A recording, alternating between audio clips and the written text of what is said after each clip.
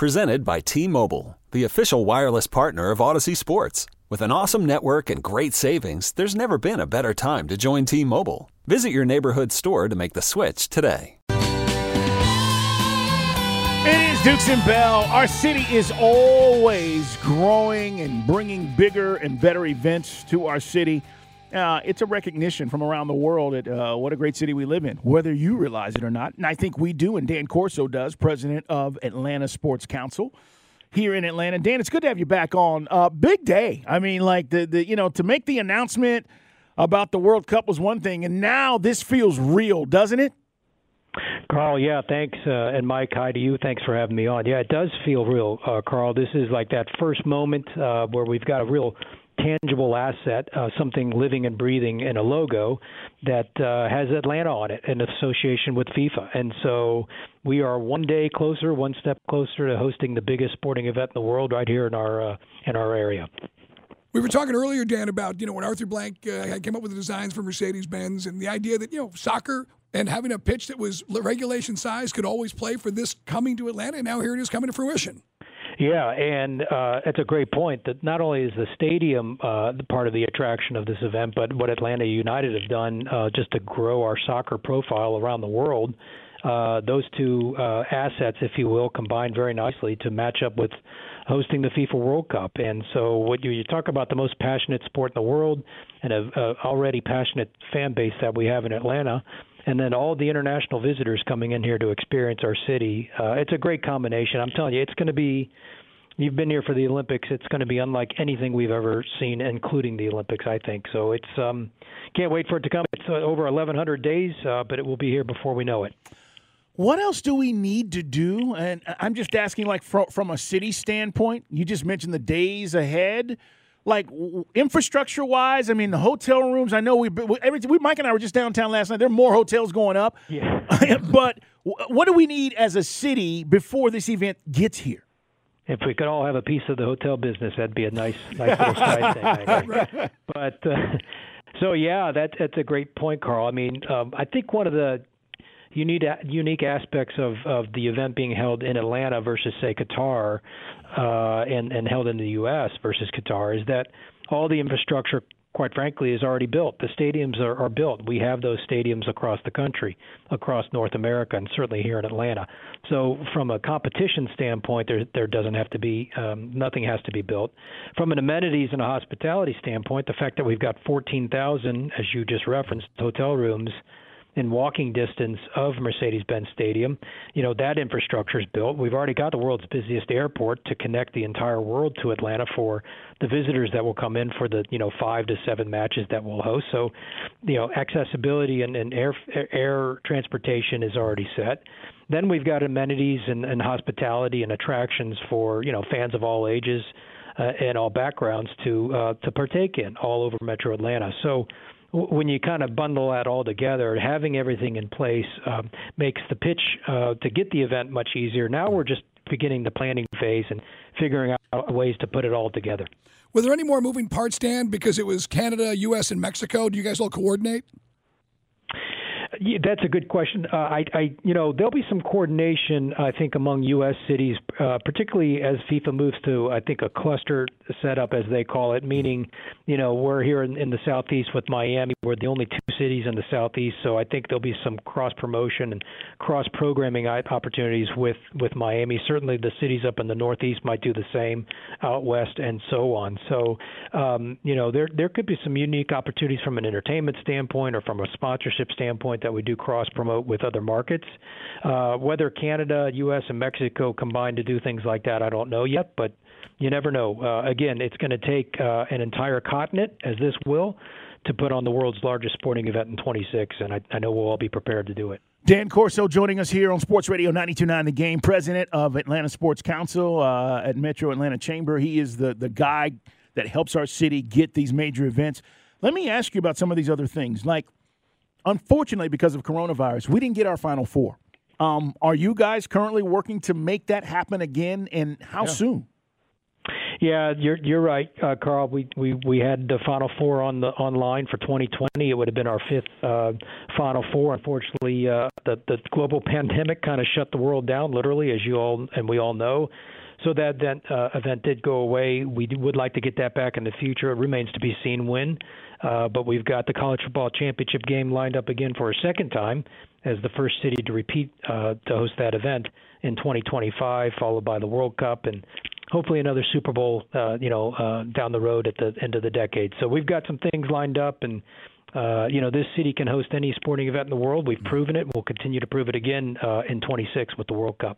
You know, Dan, we were talking about this a few weeks ago watching the NFL draft in Kansas City. The idea of having a big stage set up at Centennial Olympic Park near the College Football Hall of Fame with the backdrop of the Atlanta skyline, it would look so dramatic. And so when can we put that one together?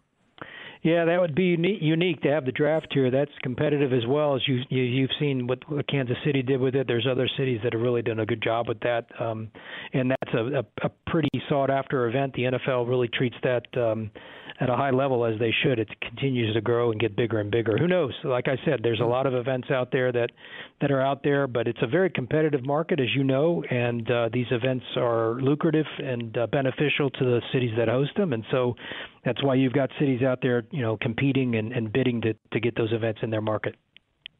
From a convention standpoint, Dan, where are we? When we talk about these huge conventions that come in, I know we have our mainstays, but are we one of the biggest convention cities in the country? Where do we rank, by the way? It's a better question for the team over at the ACVB and the Georgia World Congress Center. I would tell you, I believe it's number 4 in the country by way of convention center space. I believe that's accurate. But I will tell you this, there's no city better suited for sporting events or conventions from a walkability standpoint than Atlanta.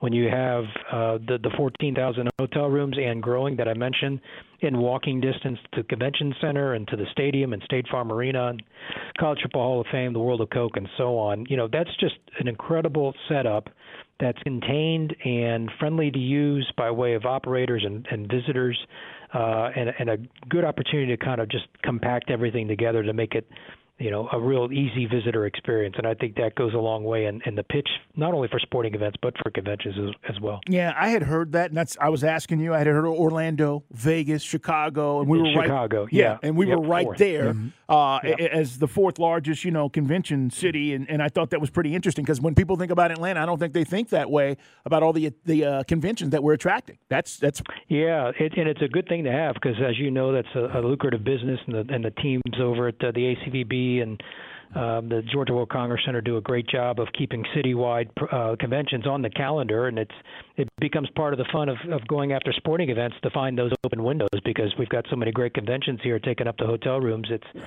part of the equation when you look at a sporting event is does it actually fit within the availability of the space that we have to offer. So that's why we work closely with them on that.